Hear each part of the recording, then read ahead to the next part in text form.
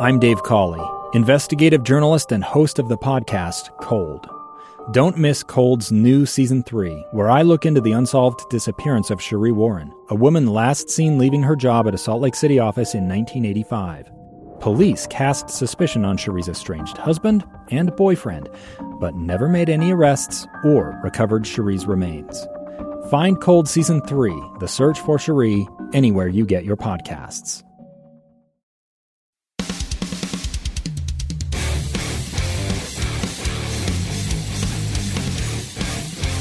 You're listening to the Music and Concert Show with Johnny Lightfoot and Trent Falcone. Welcome in. It is the Music and Concert Show. Johnny Lightfoot, Trent Falcone. What up? We are back again. Another week. They let us in the building again. Man, this is fun. We got a lot going on. I'm not going to lie to you, right? I can't believe how busy I am. Oh, man. I can't believe how busy you are. And here we are. And my family said to me, like, really? You're going from here to here to here to here? Mm-hmm. Like, this isn't hard. This is fun. This sounds a lot like my day. I'm going to pull the curtain back a little bit. We're getting near the end of July. Obviously, with the 4th of July and the 24th of July, and the rodeos, I played a lot of gigs in July. I think I did somewhere between 20 days of gigs already in July, with more coming. Rehearsals with other bands, and of course, you know, my normal job at KSL. We're doing the podcast. You've got shows going on left and right. I mean, we're both running around with our, you know, basically our heads cut off, like, you know, just trying to get it all done, and yet we're still here and doing the podcast. Well, again, man, let's not forget, right? Well, let's be honest. This isn't like a. No, it's fun. It's not really. It's not work to me. No, I just came from my band. Not even rehearsals, but now we're demoing songs. And, you know, they're like, well, have a good show. It's like, man, good luck or whatever. It's like, yeah, this isn't a show. I'm hanging out with my buddy, talking about music, geeking out about what we love, and that's why we do it, right? We get to work it. We get to do it as a hobby. We get to talk about it. Hopefully people enjoy it. I have a funny story. Oh, yeah? Tell me. Well, two things. Okay. Backing up to last week, my dad pointed out to me, he listened to the show. Really? And he said, oh, it's great, it's fun, you know, and we were talking about you, and he listened to the last one, and you were making fun of me because of the Kiss shirt. Yes. Was that high school? It was high school. That was... Yes. He pointed out to me, we played Little League baseball together. We did? Yes. Do you remember that? We did. I don't remember that. Little League. He's like, well, you know, we were talking about the show. We were talking about you. He goes, I said, yeah, junior high. He said, no, you guys played Little League together. I said, wait a minute. That's amazing. And then in my mind, I remember the pitcher. John Chaleos was the coach. Do you remember? I do remember that. We were wearing maroon jerseys. We were on the team together? We were on the team. We played Little League together. That's amazing. Now, when do you play Little League? When you're 9? Young, way young. We were on the same Little League. That's how. So then I started doing the math, and I'm like, okay. We're old. We already know that, but that means I've known you. I don't even know now. Most of our lives, if you really think about it. It's unbelievable. It's crazy. So much the fact that as soon as he said it, I'm like, yes, we did. We played baseball together. Wow. Now, I don't remember how many I played. How long did you play? Probably 5 years, maybe. See, that's the part. I think I did maybe 4. Wow. And I couldn't, but immediately I could see the team photo. And I'm like, oh my God, you're right. I seriously had forgotten that. That's how long. Wow. He said, mind blown. He said, I remember his mom came to the show, or to the games. Wow. And I wonder if that's that little. I wonder if that's what the click was in junior high when we met up again. You know, it's like from the baseball team. Well, we probably knew each other, right? Yeah. I mean, it's unbelievable. That's a crazy thing. That's how long we've been doing this. So the point is, this isn't work, right? I'm a little tired, and you had a long day, and you should tell everyone what you're doing. Oh, yeah. Weekend. So this week, I'm actually really excited. Friday of this week, I'm going to L.A. and headlining the Whisky a GoGo, the world-famous Whisky a GoGo. And if you're not familiar with what that club is, that's the club where Van Halen got started. Everybody. Motley Crue. You can go back to the Doors playing there. Obviously, the L.A. glam rock scene, that's kind of where it took off from Poison and Warrant. Just all those bands kind of got started there. That's water, by the way. It is water. That's the Liquid Death that they serve there. Yeah. That's actually really good. Tastes like water. Anyway. And we're playing there Friday night, July 29th. Who's we? The Malls, which was an L.A. band that was signed on Atlantic Records back in the day. 3-album deal, but of course when grunge came in, it ruined that deal. So the band never got what it deserved. It did have MTV single 777, Headbangers Ball, all that fun stuff. But it still has airplay to this day. You know, if you listen to certain, what would you call them? Well, let's just be honest, Sirius XM stuff. If you listen to those, you can find it on the Hair Nations and stuff like that. So it's really cool, and I'm excited to be out there doing it. How did you get in the band? The Malls? Yeah. So you clearly weren't an original member. No. You were too young. Way too young. I remember actually playing the Malls songs back in one of my other bands. And I found out that Desi Rex, the singer, lives here in Salt Lake. And I got his number off of he was actually getting an amp repaired at House of Guitars, downtown Salt Lake. And I took his number off of it. Probably shouldn't have, but I just did, and gave him a call. Just randomly called him and just told him who I was, my connection with Air Supply. And he didn't understand. He's like, you want DeMalls and Air Supply to do a show together? That doesn't make any sense. I'm like, no, I'm like, we should work. You need a bass player. Yeah. And so that's what happened. He had me come down, and we were jamming together, and then we just kind of built a relationship and friendship and just started writing songs, and then we got the band back together. I mean, It's at the Whisky? Whisky a GoGo, right there on the Sunset Strip. Is that where Lemmy hung out, or is that the Rainbow? Yeah, it was at Rainbow. So it was both clubs. What you'd basically do is you'd go before or during the day and get lunch at the Rainbow. You'd go see whoever's playing at the Whisky that night, and then you'd go back to the Rainbow, and that's where everyone just hangs out. Do you know what I'm talking about? Where Lemmy, the documentary. Mm-hmm. Did you ever see that? Oh, Motorhead? Yeah, Are you a fan? I actually am. And again, not until later on. I didn't really appreciate them when Ace of Spades was out and all that stuff. And most of their time, I just didn't get into them. But the older I got, I really appreciate them. I think maybe it's the Rainbow. It's one of the two where there was like the poker machine at the end of the bar. That's the Rainbow. And he lived, he lived just upstairs or around the corner. So he was there every day. Yeah, right? so people would come into town and go and be like, "Is that Lemmy?" Yeah, he's like the door guy. So those apartments that you're talking about, all the bands used to live there. Motley Crue lived there. If you watch the, I don't know if you watched the Motley Crue thing on Netflix called The Dirt. Oh yeah. Did you read the book? I did. Yes. Can't talk about that at all. The opening scene, they're throwing a party. Yeah. Right. That's those apartments where everybody lived, and ironically, Desi from DeMalls lived across the street, or across the hallway from Nikki. I've read a lot of the rock documentaries, rock. The autobiography type. Yeah. And watched the documentaries, and you're not every rock band is part of that story. That's unbelievable. I think I was going to say it's a bucket list to go there. I think I went there. Man, 10 years ago. Mm-hmm. So shock you, it was a Morrissey road trip. He played the Palladium, which is a legendary building, too. Yes, it is. And I went there, but I don't think it was open yet. And I wanted to go in just to say I went. It was like, I can't. It seems to me that would never close, or maybe I just had. It might have been a show day where I couldn't go in, but I went there, but I was unable to go in for some reason. And I always think, why didn't I go in? You need to go back. Why did I not go in? That place is historic. So congrats, man. Thank you. That's a great story. I'll tell you, That's exciting. Is it sold out? No, but it's close.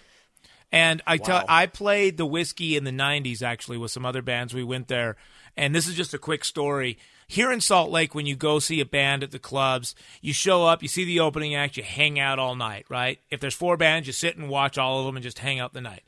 At the Whisky, they put 4 or 5 bands on the bill, and people just show up for that band that they like. Sure. Like, we were playing, and the band before us the place was packed, right? And we're sitting there going, oh, this is going to be awesome. Look, the club is sold out. The cymbals were still ringing. The band finished their last note, and Gonzo. It was gone. And I just looked around, and we literally played to tables and chairs. Wow. And it's just kind of like, whoa. I don't think that doesn't sound crazy to me. No. That's very much how it is here, I feel. Do you feel like it's that way here?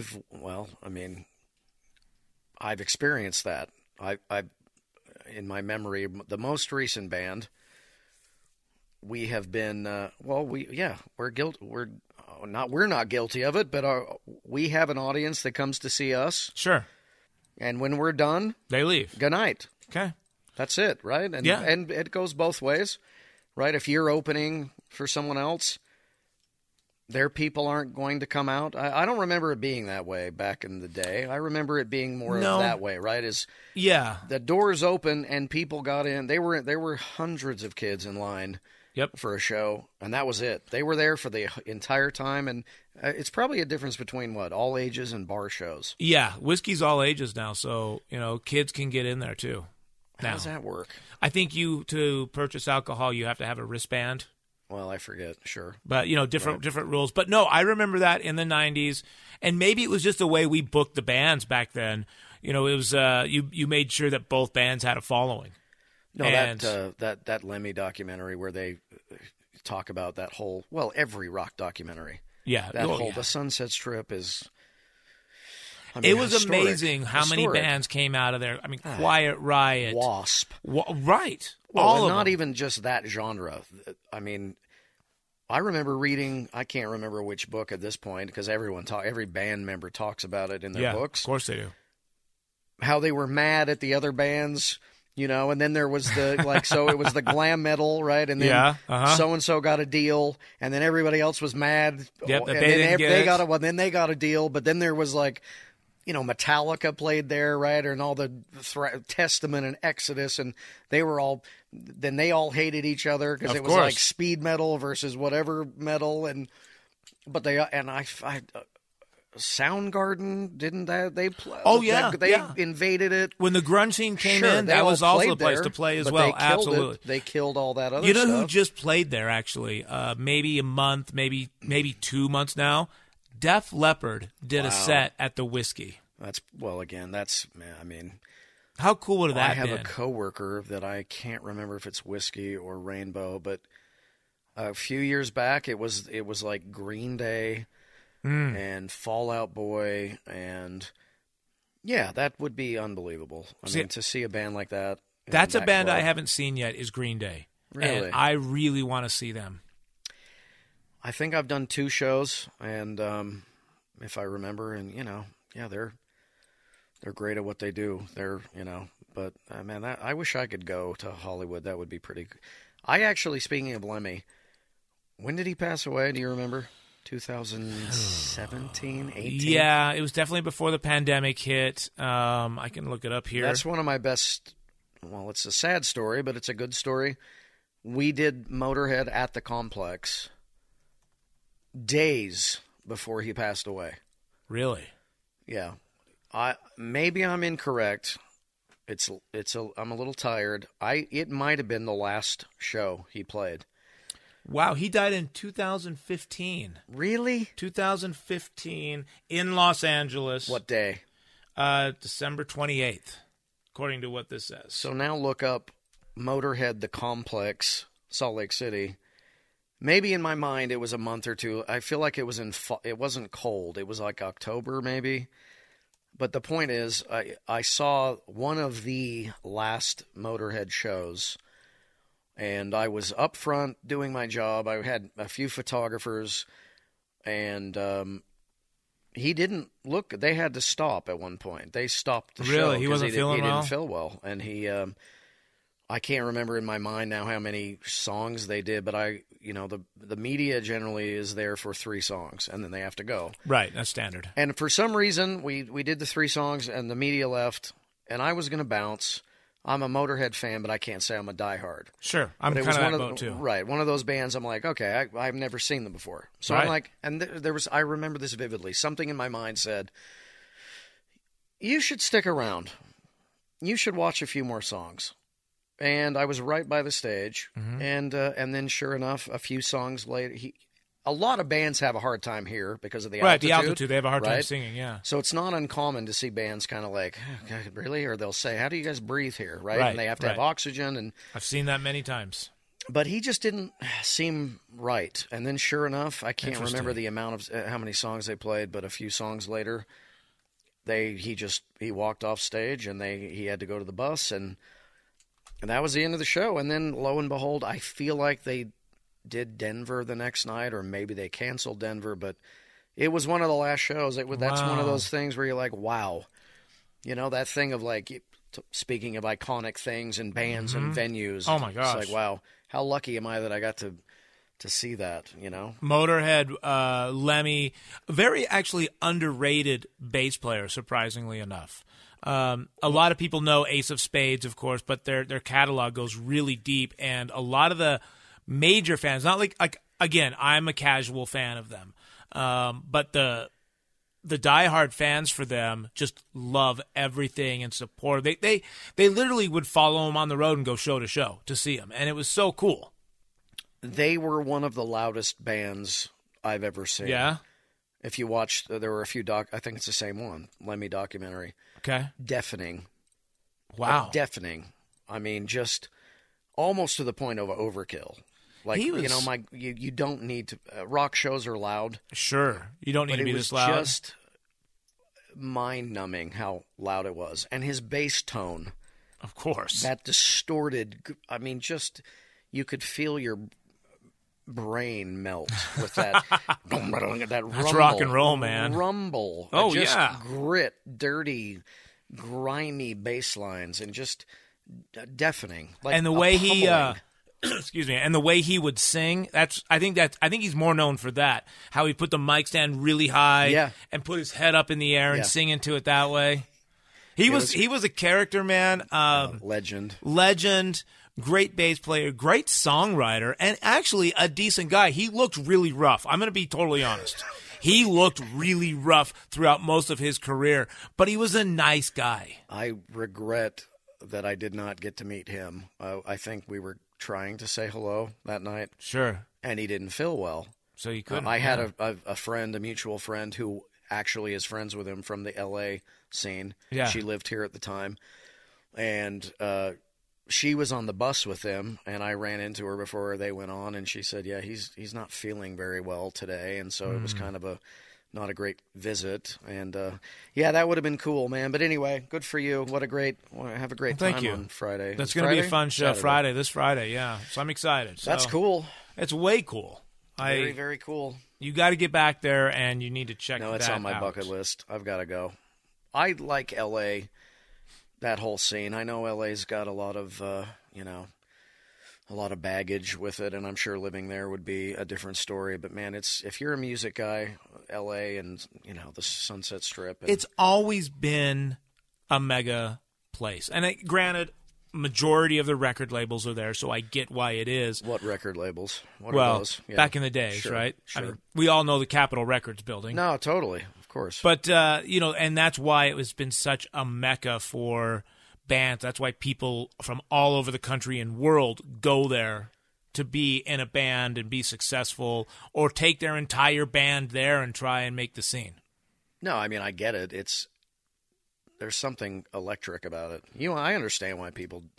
I could never do it. Back in the day, I don't think I could either. There was no way. Mm-mm. There was no way. I have a friend that just recently, her son, he's 19 something, 20. He's in a band, and they just packed up and moved to LA to pursue the dream. And it's like, man, Good for you. Old guy in me is like, I wanted to do that for about 5 hours 35 years ago, and then realized, nope, I don't have what it takes to do that. And and again, a long time ago. Do you know how many more bands now exist? And the formula now for how it works and how bands get signed, and everybody now, it's all social media, and it's like, man, to pack up to L.A. to try the old school way of doing it, difficult and unbelievably admirable, man. The guts on it was guys. difficult back then to do it. Sure. And now in today's world, music is so more accessible to people with everybody online, and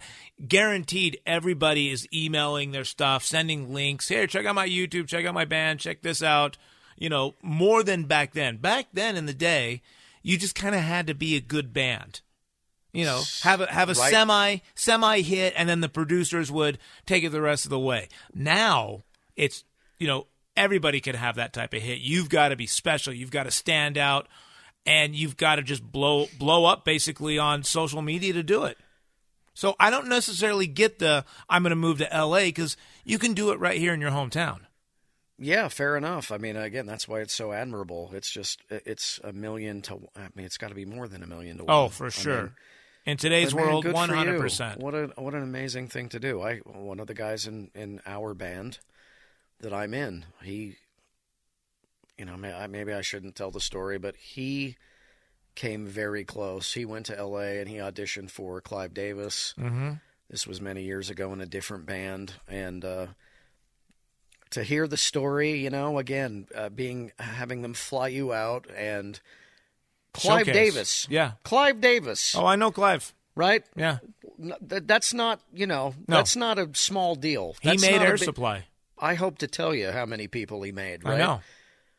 And we're going to fly you out, and he said we rehearsed, they did, 4 songs, and he said we rehearsed every day for weeks. And, he comes in and listens to the song and shakes their hand, and it didn't come to be. But I mean, and it's not funny to hear it, but when he tells the story, right, it's like that amazing rock and roll story. Mm-hmm. But there's also that hint of sadness because it didn't work out, and you just go, man, that's it. That's and I've the told business, him not that long ago. That's as close as anyone I know. When you audition for Clive Davis, that's as close as you get. And there's very few legends like Clive Davis. I would put Eddie Kramer in that same same genre, that same echelon, of people in the music business. Clive Davis. Who's the Eagles manager? I'm forgetting his name. Also, I don't know it. I'm not sure. I can see him, but I can't think of his name anyway. But if you don't know Eddie Kramer was basically an engineer and producer. Jimi Hendrix. Right. He did Jimi Hendrix. He did some Led Zeppelin. He did Kiss. He did, you name it. He's pretty much worked with them. Oh, that's unbelievable. Anyway, yeah, we're totally off format. We're way gone. All right, let's talk about live music. Well, we're kind of on live music coming up. We've been talking about live music. Your show Friday. Yeah. Go to L.A. So tell me really quick, Trent. We had a concert 2 nights ago. The GoGo Dolls. I've seen a lot of music since I saw you last. I went as a fan, as a just a person. I went and saw David Gray. Oh, right. Sandy Amphitheater. Yeah. What was that? Last Friday. Mm-hmm. How was that? Awesome. Venue's cool there, right? The venue is cool. It's not what they have not been known for doing these shows. And my buddy is doing a lot of the shows there, and he's bringing the real deal now. Anyway, and it was great. Again, he did the White Ladder album, 20th anniversary of White Ladder, and if you know the album, Babylon and Please Forgive Me, and just it's one of his biggest, right? The biggest, yeah. And he did a greatest hits set first, which I missed. Got there just in time. He did an intermission, came back out, and did White Ladder, and just killed it, as good as ever. And again, if you're not familiar, check it out. British guy, just awesome, spectacular. And then yes, GoGo Dolls, Blue October. Well, yeah, GoGo Dolls, Blue October. Yeah. What hit me with that one? How many hits between the two of them. I know we talked about it, but when Goo Goo Dolls have massive amounts. When you're there and like, oh yeah, this yeah, one. Yeah, oh yeah, so many, and they're great songs. And the guy, I know Blue October. I've done the show before. I know some of their stuff. For some reason, they sold. There was something about them. They were. Justin is the lead singer. I can't remember his last name. I believe he's a recovery guy, a sobriety guy, and just couldn't have been cooler.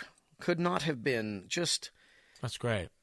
A fun story. I ran into him in catering. Okay. I was grabbing some quick dinner, and they were in there eating, and I'm wearing one of my Morrissey shirts from the Vegas trip. Oh, sure. And he stopped me, and he's like, man, that shirt, where did you, he actually said, where did you get it? He said, did you go? I said, yeah, I went to 4 of the 5. And he's like, how was he? I said, he was spectacular. And we broed down about the shows. Oh, that's cool. And and then on stage, he sold me. I've seen him many times. There's something about it. He just was gracious, and they were people, again, you forget, even if it's a band you don't love, that they connect with people. People of course they do. In tears watching some of these songs and his lyrics. I really kind of got to listen to some of the lyrics, and it's just, man, it's good stuff, right? It's intense is the way to put it. He's clearly a guy that's gone through a lot of stuff, right? Again, I'm pretty certain I recall him. I can't remember how long, but he's been sober. And just to hear the lyrics where you can actually hear them, I was able to actually just watch them and listen. And it's like, wow, this is intense stuff. People think it's all, tomorrow night, Kenny Chesney, different vibe. Right. It's a party, although he's got some sad stuff too, but it's a whole different vibe. This stuff is like, therapy. Sure. You can tell it's like he wrote from his life. Heartfelt. That when people say, well, bands, it's a shtick and that. No, not all the time. And we've talked about this. Blue October again is one of, you put them in that category of bands that are really big but unknown. They're not. But yet mainstream. They've been around for a long time. Right, they've been around a very long time. And they're successful. You don't hear a lot of radio play. In fact, you may not hear anything really radio played. But you get, when you go to their show, people are fanatic about them. No, I get it. I understood it. And again, I've listened to some of their stuff, and it made me want to, as we've discussed, do a deep dive on their stuff, which was very cool. And then tomorrow night, Kenny Chesney, USANA Amphitheater. Yeah. I'm amped up about it. I really am excited. He's a great show. Well, and we were talking about this last week. I didn't realize his songs went back to the late 90s. Actually, mid-90s. No, he's been around a long time. I did not realize that. I didn't realize Tractor Sexy was from the 90s. No, he's been, again, it's amazing to me. I'm really quite excited to see him because he's just, again, good time. It's a good vibe. It's just... Well, it's outdoors. We talked about this. It's outdoors. Makes you happy. It's summer nights. It's warm. It's country music. It's under the stars. It's a fun, great night. Well, and he's just such a again, just something about his vibe. It's just a big party, and people are happy and singing along, and it's a great time. So I'm really looking forward to it. Which leads me to my question. Okay. Here's my question. I'm ready. Are you a set list guy where you snoop? Do you cheat? And I have. Yeah. There is a website. What is it? Setlist FM? Setlist FM, yeah. You can find anybody's You can type in Kenny Chesney 2022 set list, and it gives you city by city. Yep. What he's played. Not every city comes up. Obviously, someone has to enter it in. They have to do it. Yeah. But so... Are you one of those guys, or do you want to? The question is, do you want to know what they're going to play, or do you like to go in blind and be surprised? It's tough because I want to be surprised. I really do. But I also want to know what they're going to play. And why? Why? Yes. I don't know, because I just want to. Is it based on when you get there and how long you stay and all that, or any of that? When I go to a concert, I get there early and I stay till they're done. Very good. That's what I do. I don't go, oh, just played my favorite song. All right, time to go. Oh, I'm going to get out before everyone else does. No, I stay till the end. Good for you. Even if I don't know all their music, like when I went to see Jack White. I didn't know all of his music, but I stayed till the very end. Awesome. And granted, yes, of course, the last song he played is Seven Nation Army, and that's what everyone wanted to hear, but that's not why I stayed. I found him, never seeing him live before, it was very interesting to watch how he puts his stage. And talk about set list. The guy does not have a set list. Sure. He just literally goes, yeah. You're correct. I think he has, okay, this is what we're going to open with. This will be the middle of the show, and we're definitely ending with this. But everything else is how he feels. They straight up said it's a vibe. Yeah. He'll read the room, and he'll do what he's going to do. He might play, what is it, Seven Nation Army? Yeah, he'll always probably end with that. 90% of the time, 98% of the time he'll play that, but it's a complete vibe on the crowd. Yeah. When the mood, it plays. Yeah. Interesting. See, I'm a guy, simply because of the schedule, I have a lot of things to do. So if I'm not a big fan, if I'm not a massive fan, I like to look to kind of gauge all right, how long am I going to stay and commit when I've seen this band 7 times, or I have to do whatever tomorrow, and I'm guilty of that. But again, I'm coming at it from probably a work angle. But again, here I look straight up for tomorrow. Like, all right, what's he playing? So you want to know what he's playing? Absolutely. Most of the David Gray. I was running late. Did you check the set? I checked the set list because I'm like, okay, I'm going to miss half of the. Well, luckily he opened with Greatest Hits and he did about 9 songs, and luckily I knew okay. Because then I was going to talk myself out of going, right? It's like, okay, well, I've missed the first half of the album. I don't need to go. So now I'm not going to go. Well, I looked at set. I'm like, okay. Oh. If I get there by X time, we're going to walk in right. And that's what happened. We walked in, 15 minutes intermission, and he came back out. If you didn't look, you wouldn't have known. You're going in blind. Like, okay, what's happening, right? But there is something really cool, though, about not knowing, and the show's going, they're going to play the song. But that's the other question. Do you want to know the set list? Because certain bands, probably I would say most bands, the show is rehearsed. Of course it is. There is not to say every show's not, but I'm saying there's a set list for the whole tour. Yeah, of course. Every night, and even not pyro bands and cue bands, even bands that just stand on the stage. Yeah. They rehearse, they rehearse 30 songs, and every night is almost identical. And then you've got the wild cards, right? This is where looking at the set list is a bad idea. Kenny Chesney. There's one song I want to hear tomorrow. It's not on the set list. Now I'm drawing a blank. That's the problem. You didn't see it. It is on the set list, but it's like every third night.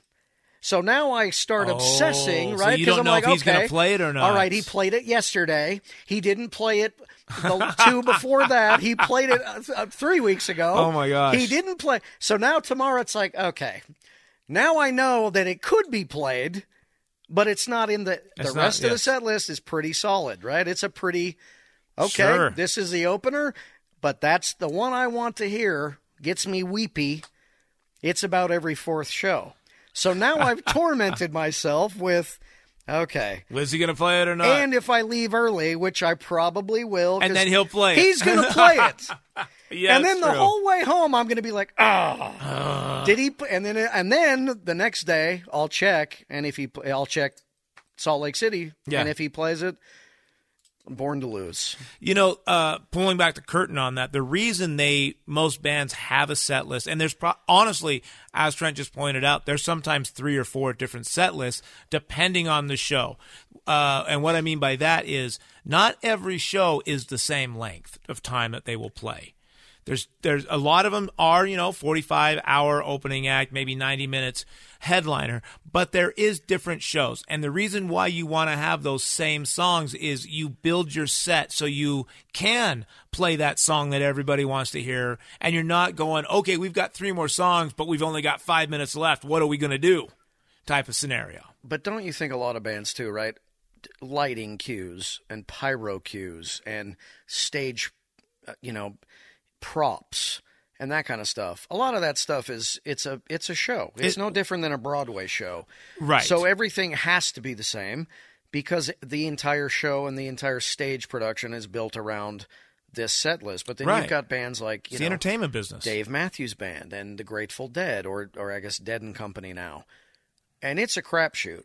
Sure. Right? That's why I understand why people follow them all over the country. Yeah, you don't know what you're going to be a different show every night in that case. I'm not a Grateful Dead guy. I'm not either. I've never really clicked, but I completely understand when a diehard collector, right, of bootlegs is like, 2018 Madison Square Garden, they played blank song and they haven't played that, and I get that all day long. Yeah, and sure.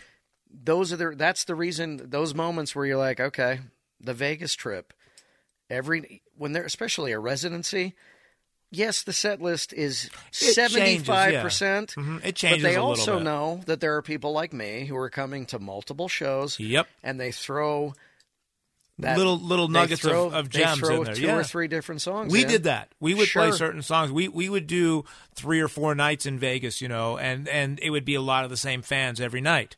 And we would okay, the last night, let's throw something in that we don't normally play. Yeah. Just for them. Yeah. And we would do it, and yeah, exactly. And that's what it is. Trent, we got to take a quick break. Wow, that fast. We already went over our time limit before our first commercial break. So let's take a quick break, put a pin in this. We're going to come back. We're going to do some music news. We're going to do throwback record. And we got the upcoming concert calendar and a few more things. I am Johnny Lightfoot. He is Trent Falcone. We're going to take a short break. This is the Music and Concert Show. I'm Dave Cawley, investigative journalist and host of the podcast Cold. Don't miss Cold's new Season 3, where I look into the unsolved disappearance of Cherie Warren, a woman last seen leaving her job at a Salt Lake City office in 1985. Police cast suspicion on Cherie's estranged husband and boyfriend, but never made any arrests or recovered Cherie's remains. Find Cold Season 3, The Search for Cherie, anywhere you get your podcasts.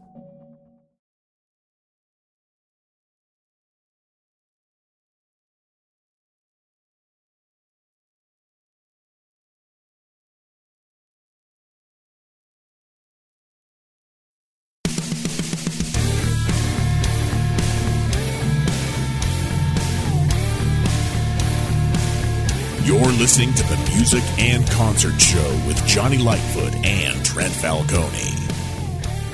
Welcome back. It is the Music and Concert Show. Johnny Lightfoot, Trent Falcone. We are discussing music, and we just went kind of on a 35-minute ramble, basically, of just talking, and I love that. Well, you can't believe how many people absolutely, it's blasphemy to look at the set list before. Yeah, I know. There are people that are like, they're appalled that I would do that. Like, why would you? Well, a lot of people want that surprise, right? Absolutely. And maybe it's different for us because we're in the music business and not the fan that's just going, doesn't play an instrument or anything and just shows up and is like, I hope they play my favorite song. I hope they play my favorite song. Then they play your favorite song, and the rest of the crowd is going nuts because it's their favorite song as well. There's something really cool about that. Well, I've had those moments, right, where I don't look and they do play that song, and it literally just comes out of me. Oh, my goodness gracious, and I squeal like it's that's awesome. Awesome. Well, Trent, I'm going to get to a little music news here, and I'm going to take it all the way back to 1979. Because this week in 1979, in fact, July 29th, 1979, Highway to Hell, AC/DC's 6th studio album, was released. How many? What year? 79. Wow. That's I believe that would be Bon. Yeah, that's Bon Scott's last album that he did with them. And if I'm not mistaken, I believe it was the first AC/DC record to hit the top 100 in the U.S. That's interesting to me. I would have thought some of their earlier stuff may have hit, but it did not. That thing's unbelievable. Really? How many songs on that? I mean, Highway to Hell, really? You know what would be interesting to look at, and we don't have to do it now, but we talked about Metallica last week with Stranger Things. Right. And I saw a documentary on them a few days ago. Do you realize the Black Album? It has been in the charts for the equivalent of 10 and a half years. It's been in the charts. Really? 10 and a half. How many weeks is that? 10 and a half years. The Black Album has been in the charts. That's impressive. That AC/DC has to be similar. Oh, yeah. It has to be. So the track listing on this is track 1, Highway to Hell. Track 2, Girls Got Rhythm. Track 3, Walk All Over You. Don't really know that one. I don't know that one. Track 4, Touch Too Much. Don't really know that one. Nope. Track 5, Beating Around the Bush. Don't really know that one. 6, Shot Down in Flames. I definitely know that. Track 7, Get It Hot. Don't really know that. Track 8, If You Want Blood, You've Got It. Yeah. Huge. Track 9, Love, Hungry Man, and track 10, Night Prowler. Great AC/DC songs, but not to the level of Highway to Hell, Girls Got Rhythm, and, of course, If You Want Blood. That just shows you, right? We've talked about you have to go deep on these albums. Sure. That's why some bands I just can't listen to anymore, because that's all you hear those two on the radio. And you think, like, how many other great songs must they have on this album? And there's another one, right? In our minds, we think some of these albums, well, coming up, right? Throwback album. Right. You're looking at the tracks, you're like, there are like 3 songs on this. Yep. But they were that big, that's it. Because of that. Iconic records and bands because of 3-4 songs. It's amazing, isn't it? It's crazy. And I think it's cool. In fact, that's a question I wanted to talk to you about. And stop me if we've discussed this before, but albums now, excuse me, seem to have more hits per track listing. So what I'm getting at is, would you rather have a new album from your favorite artist, 15 tracks, but only 3 of them are good? Or would you rather have a 9 or 8 or 7 track record where every single one is good? Because there is something about, just because it's a radio play song does not mean it's the best song on the record. Oh, absolutely. There's plenty of records out there where I'm like, the radio song's great, but this song I love. Well, that's what makes this so much fun, right? One of the reasons is to be able to listen to a record and tell people, like, oh my goodness, you got to check this song out. And I don't really know. I'm on listen. So you got a choice of 15 songs where 3 of them are radio hits, but there could be 1, 2, 3, maybe 4 gems in there that your favorite, or a 7-song LP, all smashes. I like both. I'm not going to lie to you. When a record comes out now and I listen to it and it's like, this just happened with a record. I can't remember which one now, but when a record has 10 songs and 8 of them are awesome, there's something magical about that. That makes me, I literally get this feeling inside of just happiness, because most of the time I would say, if there are 10 songs, half for me. Probably more. For me, right? Everything's, depending on your taste. But I'm also, listen, we have things to do. I can't listen to, I just listened to the new, before Jason Aldean. He put out a double album. Wow. And that's a lot of music. Now, I have to say, I had it on in the background, and I couldn't believe how many songs caught my attention. Sure, of course. It had a lot of good songs. It has to. It had a lot of good songs, but I remember I didn't get through it all because, I get interrupted and you got to do stuff. I can't concentrate on it. So if that happens, both. Can you stop the record mid and then pick it back up, or I do you have to? over. You have to. That's what I say. Or do you have to start it over? No, I mean I don't think they came out at the same time, but there's 2 versions of it, and I went back. Now I remembered some that I caught my ear. Yeah, sure. And I went back to them, but I like both, man. I mean, it's a pleasant surprise when you put on or when you stream a record. That's what you do now, yeah. And you don't skip a track until track 6, or that's magical for me. I still love it, but I also, a couple of good songs, if they make you happy. I mean, again, that you've noticed, we have talked about this. Singles are the new thing because, of course, people can't pay attention for 15 songs. Right, and they buy the song that they hear on the radio most of the time. Let's be honest. They don't find those album gems. Well, we have talked about this. Often the last song on the record is an absolute masterpiece. And how many I've had people, we've talked about it. People have played something. I go, what's that? It's off the new album or the last album. And I go, this isn't ringing a bell. Oh, it's the last song. It's like, of course, I probably checked out. Right. I probably got to track 7 and I was it. I had to go. I had to take VHS tapes back. I didn't get to the last song. And sure enough, it's a gem. I just wish I had more time to concentrate on. It's like everything, right? I just wish you had the time to concentrate and really pay attention. And that's why singles became what they are. Buying it from iTunes or whatever your platform is, or streaming it, through the Spotifys or whatever. Because, I love this song. I heard it on the radio. I'm gonna own this song so I can listen to it as many times as I want. But you miss that album gem. That's not a radio hit, but you absolutely love it. Well, it's a great time to go back. We talked about a few weeks ago with who did Band of Horses play with? Oh, dude, there's been so many shows. It's a blur. Yeah, it literally becomes a blur. A Band of Horses, whatever, at USANA, and it made me go, and I listened to every record. Right. You in one day. That. Yeah. I listened to every record start to finish. You went back and checked it all out. Wow. And that's, again, there were a few, that's cool. A couple records I liked more than others, but the newest one, I remember thinking, this is just released in 2022, and I have yet to skip a song. I mean, that's awesome. It's fun. That's cool. It's a good time. Well, Trent, let's jump over to our throwback record. That's the end of the music news, AC/DC. Yeah, I'm just going to stick there because I think we can go a little longer with this this particular album. This is one of your choices. This is one of my choices. Is random. Yeah, it is random. Random, man.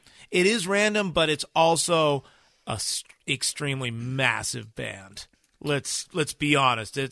They've been around. This particular album came out in 1982, and I think it really it actually hit number 2 in the United Kingdom and number 1 in Australia and Canada. And what did it do here? I'm not seeing anything for. Oh, here it goes. It was re-released in November of 1982 and got to number 6 on the Billboard 200. I am talking about Duran Rio. Well, a fine example of what we were just talking about. When you look at the original 9 songs, I'm only really familiar with about 4 of them. 3 of them are burned into my mind. Oh, forever. I could probably now sing along to every word. Right. And at the time, that was not my thing. I remember being very angry because, 82?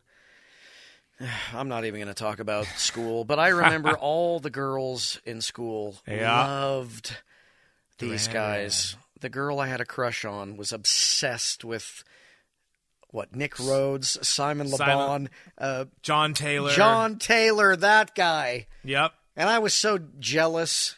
Right, because I looked like we were the rocker sheepdog. guys. Yeah, I looked ridiculous, and of course I couldn't admit that I liked the songs, right? But I'm going to tell you straight up. All right, go ahead with the album, and then I have a question. Well, so as we were just talking about, we looked at this record earlier because we both know this record. Everyone knows this record. There was only 3 songs on this out of the original 9. Rio, Hungry Like the Wolf, and Save a Prayer. The rest of these songs, I'm looking at them going, what? I remember The Chauffeur. You do? Yep.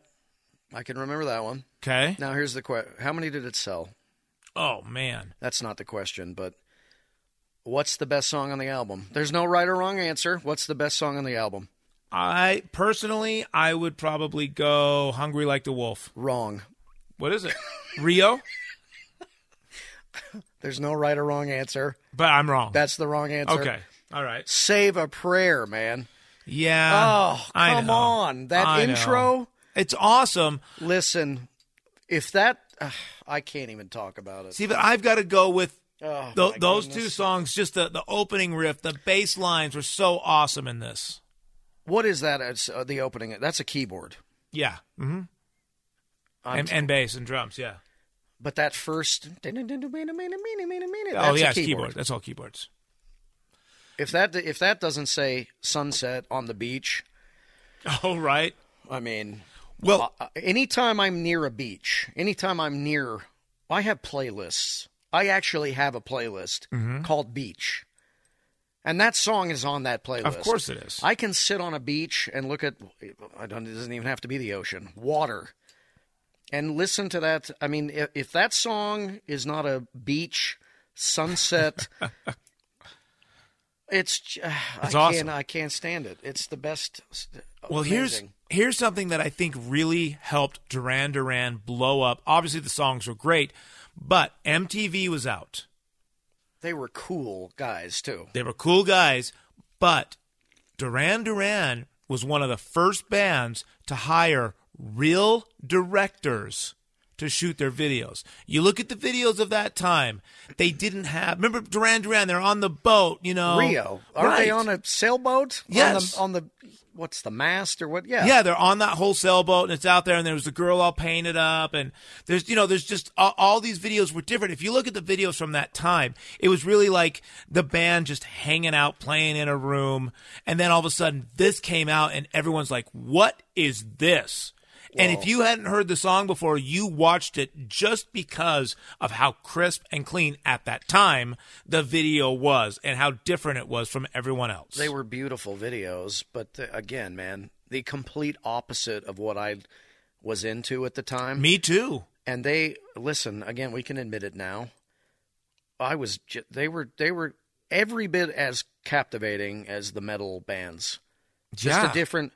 Are you kidding me? Oh my gosh! These guys are in suits, and they've got long hair, but it's not like Motley Crue. They were like hair. James it's Bond, and they were good looking.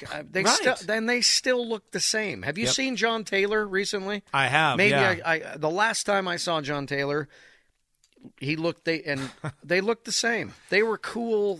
The song. I mean. Look, Ordinary World. I mean, I'm jumping out. Right, you're jumping out of the albums. Yeah, but Girls still. on Film. I mean, they had some Wild Boys. Remember that one? Oh, of course. Are you kidding me? They're great. But like you said, it wasn't my type of music. I was in the rock world at that time. But what put me in them is listening to the bass lines, listening to the songwriting, listening or watching the video. And that's in that time. MTV made or broke a band. Absolutely. 100%. It was all about the video. And Duran Duran hiring actual directors, not just some guy, hey, will you hold this camera and shoot us? We're going to stand in a room. No, it was, and I remember reading this at some point, the amount of money at the time they spent. Yeah. Now it's not that much if you really think about it. But back then, right? Back then it was massive amounts of money to do those videos. Well, and again, they're on a sailboat. Yeah, that's moving in the ocean, right? It's like at the time, that was pretty like what? Yeah, and again, it brings back so many great memories because again, in my mind, I'm like, I was a metal kid. No, I liked this stuff too. I just didn't look like it, but they were spectacular. This is another one. They just don't come to Utah. I know. I don't know why. There's been talk. There's been. It would be massive. I just don't understand that. This is one of those things that we talked about a couple weeks ago. Frustrating as a fan, right? It's so strange. Why do some bands, they're just elusive. They just do not make it here. And maybe some of it's the promoters just not bringing them. I don't know why they would not. Duran's massive. They're still selling out arenas. And they're always on the west coast of the United States playing, so it makes sense. It's not like it's a routing issue. You can easily get here. So I don't get it, but it would be massive, and I would be there just jumping up and down, playing air bass, slapping the bass, just...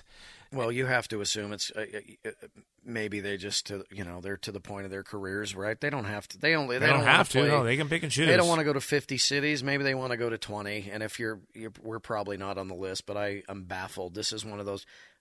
I've come close to being involved over the years. There was talk of a show a couple years ago, I feel like, and it had strong support.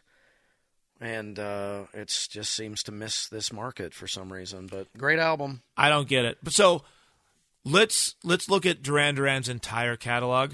What's their best song in your opinion? I do love Ordinary World, but I'm sticking with Save a Prayer. That's it, man. That's your song. That is wrong. That's my line. Well, okay. What's the best song? Hungry Like the Wolf. I'm still going with mine. It just could be because I've heard it so many times. No, I get and it. Again, I challenge you tomorrow, listen to the rest of the album. I bet you remember more of it than you think. Right, but you look at it and radio. But it wasn't big radio hits. No, I appreciate your opinion. It's incorrect. Save a Prayer. Again, close your eyes.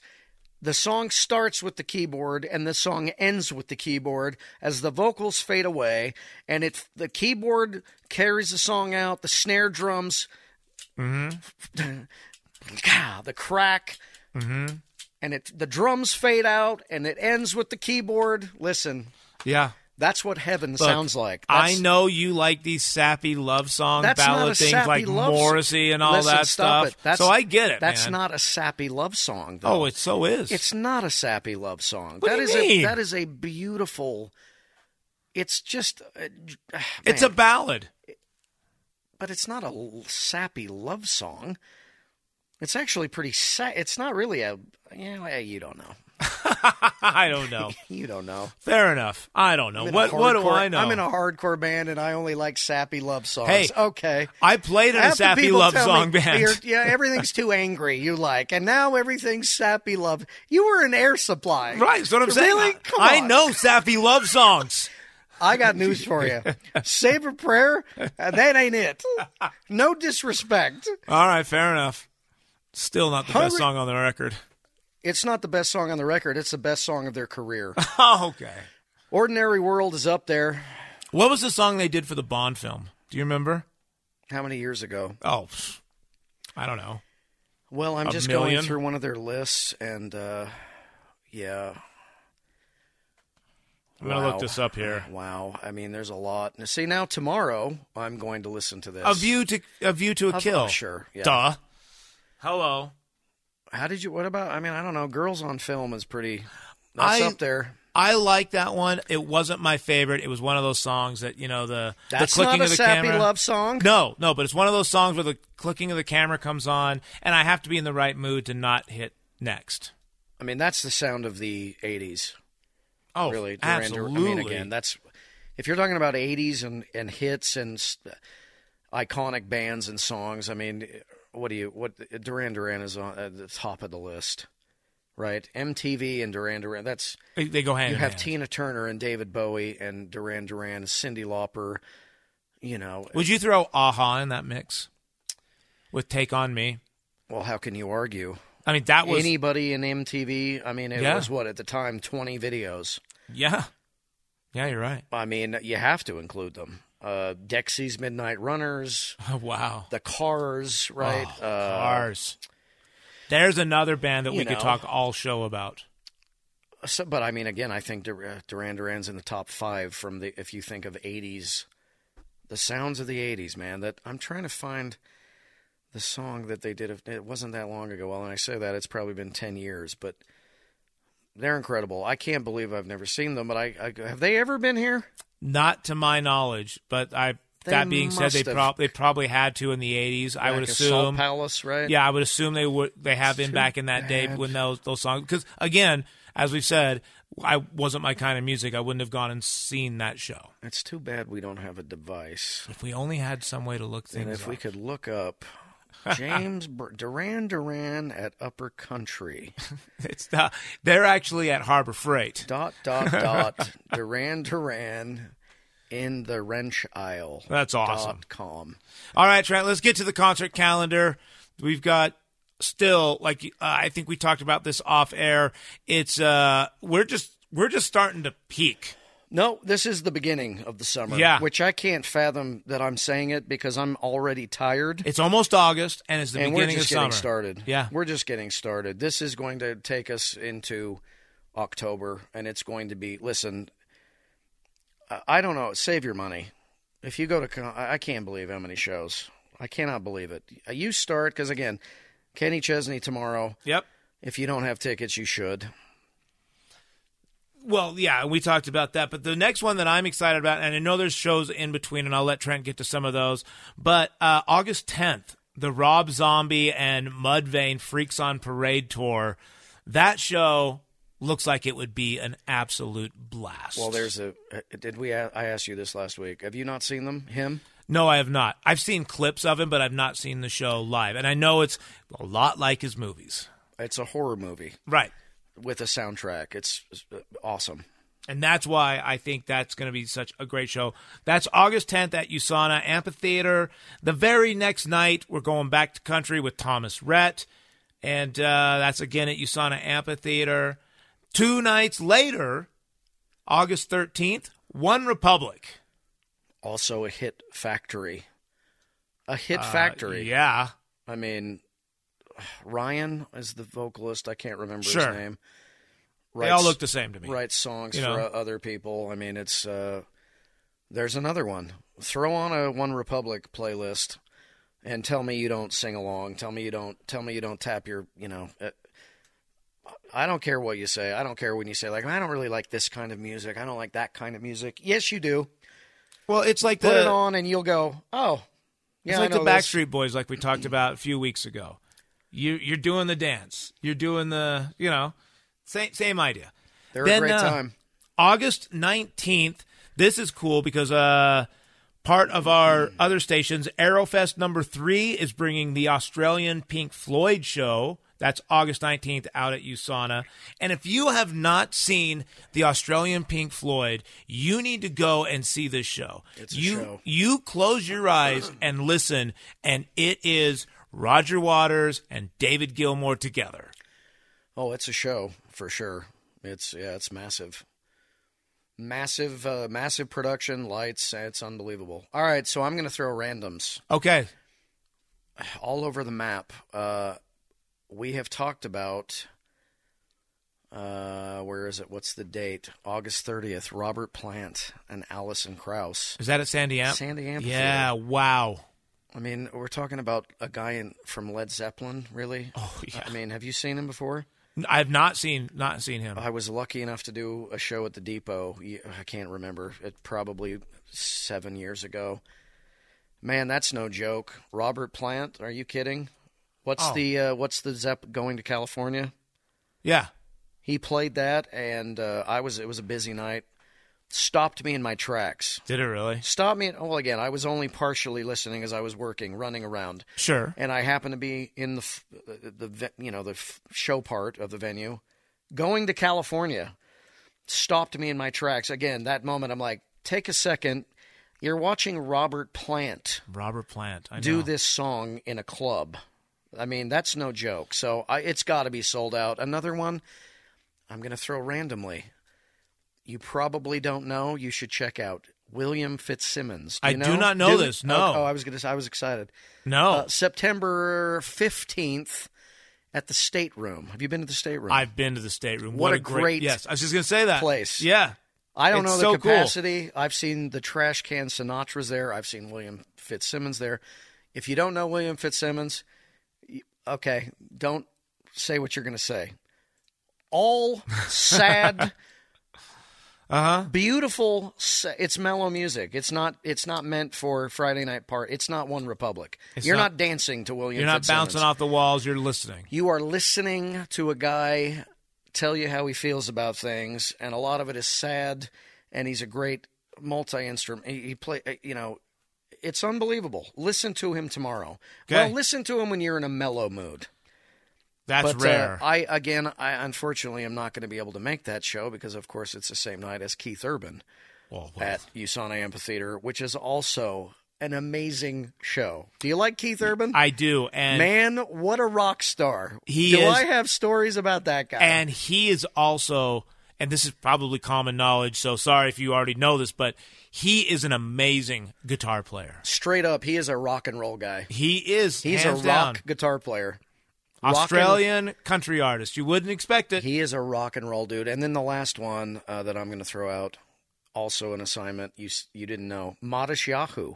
I don't even know who that is. At the Depot, Sunday, August 7th. He is a... Oh, no, I do know this. He's a hip-hop... Yeah.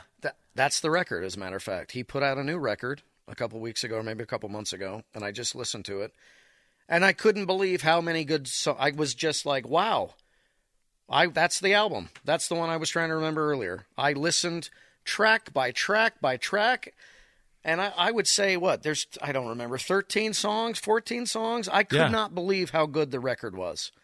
Unbelievable. That's awesome. Give it a listen, man. Madish Yahoo, August 7th. It's a Sunday. I've got a very busy weekend that weekend, and then I got to touch on this too real quick. Imagine Dragons we haven't talked about. We got to start next week with that. Hello. Next Friday, August 5th. Mm-hmm. Imagine Dragons, Macklemore, Rice Eccles Stadium. How have we not talked about that yet? That's next week. That is massive. How do you feel about Macklemore? I'm not super familiar with his stuff enough to know that would be one of his songs. Or like if someone said, "Who's this artist?" and just played it, I wouldn't know. We can't even start. We have to stop because this is another hour. So let's pick this up next week. Macklemore, Imagine Dragons, Rice Eccles Stadium. You should probably get tickets if you're wanting to go. Okay. It's going to be an amazing August. It's going to be a tiring August. Well, there's so much more. I mean, and we can get into it from Joe Rogan to Incubus to Alice in Chains to Sammy Hagar. I mean, that's just rounding out the August, and that's only USANA. There's so many other shows at the State Room, at Sandy Amphitheater. If I'm not mistaken, Elvis Costello is coming. Yes, yeah, at Sandy Amphitheater. Well, again, if you've looked at, That's my computer. That's Get Off. Yeah, it's telling us to get off. Stop talking. Well, again, also Complex. Oh man, I don't know how you. You're not going to be able to do all of this. Let's just put it that way. You're going to have to make choices. I love William Fitzsimmons, and I love Keith Urban, and I'm going to. That's a tough one, right? Well, I tried the other night. We had The Used and Rise Against the same night as GoGo Dolls. Yep. And I had it timed, man. I looked at the day sheet, and I had it timed. The Used were direct support, and I was going to bounce from USANA to the Complex, catch The Used, turn around, go back to USANA right as GoGo Dolls got on stage, and for some reason I forgot how to tell time. Oh, and as I was walking, in my mind, The Used went on at 7:40. Okay. So I walked out of USANA at 7, and my friend said to me, they went on at 6:40. So they've been on for 20 minutes. I'm like, no, 7:40. No, 6:40. For some reason, I read it 5 times. I'm like, no, I'm going to make it. Oh, no. I didn't make it, and I missed The Used. So my other friend sent me a video, and they killed it, too. I'm sure, of course Why they can't did. we have a 3-hour show, man? Local heroes, man, The Used. I think that's awesome that they've had the success they've had coming out of here, and good for them. A box full of sharp objects. Do you know that song? Nope, I'm not super familiar with all of their stuff. Turn it up loud. Yeah? Oh, good for them. Unbelievable. All right, I'm shutting up. All That's right. it. Well, hey, there you go. Another award-winning episode of the Music and Concert Show. I would say it's award-winning, wouldn't you? Did we win an award? Sure. Do I have time for a quick story? Absolutely. I forgot. I was going to tell you this at the beginning. Okay. Somebody came up to me it must have been the Goo Goo Dolls, and asked me my name. Mm-hmm. It was a woman, and I told her my name. And she said we played Little League together. No, she said, "Yeah, I listen to your podcast." Really? I'm like, shut up. No, I didn't say this, but I'm like, no, you didn't. Come on. How on earth? I mean, yeah. That's I thought great. That was cool. That's way cool. I mean, now she continued to, that she told me more of a story. She's a kind of a regular and has seen me and whatever, but I thought that was fun. That's awesome. Look, we're gaining massive. We have at least one person. Oh, we have one listener. Well, hey, it's one more than we had a week ago. I'll take it. There you go. I will absolutely take it. All right, guys, there you go. Another episode of the Music and Concert Show. Be sure to follow us on social media. You can find me at Johnny Lightfoot1, which you cannot find Trent at. Yeah, you can find him there. Or you can visit us at our brand new Facebook page, Music and Concert Show, right there on Facebook. Look us up. Give us a like. Give us a follow. We really appreciate you listening. We will catch you next time. For Trent Falcone, I'm Johnny Lightfoot. Thank you so much for listening to the Music and Concert Show. All day.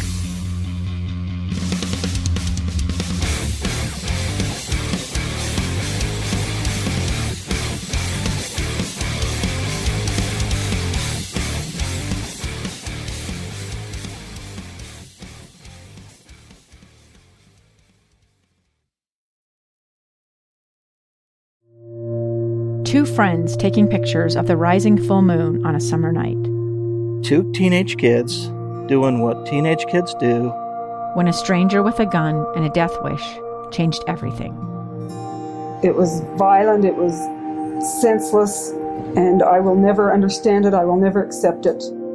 I'm Amy Donaldson, and unfortunately, we're all too familiar with stories about how violence shatters lives. But what we rarely see is how they are rebuilt. In a new podcast, The Letter, we relive tragedy, but only so we can hear the rest of the story. The struggle to reclaim lives, the realities of grief, and the possibilities of forgiveness. I believe in miracles. Sometimes I thought, there are no miracles. Yeah, there are, and this is a big one. Follow The Letter at theletterpodcast.com or wherever you get your podcasts.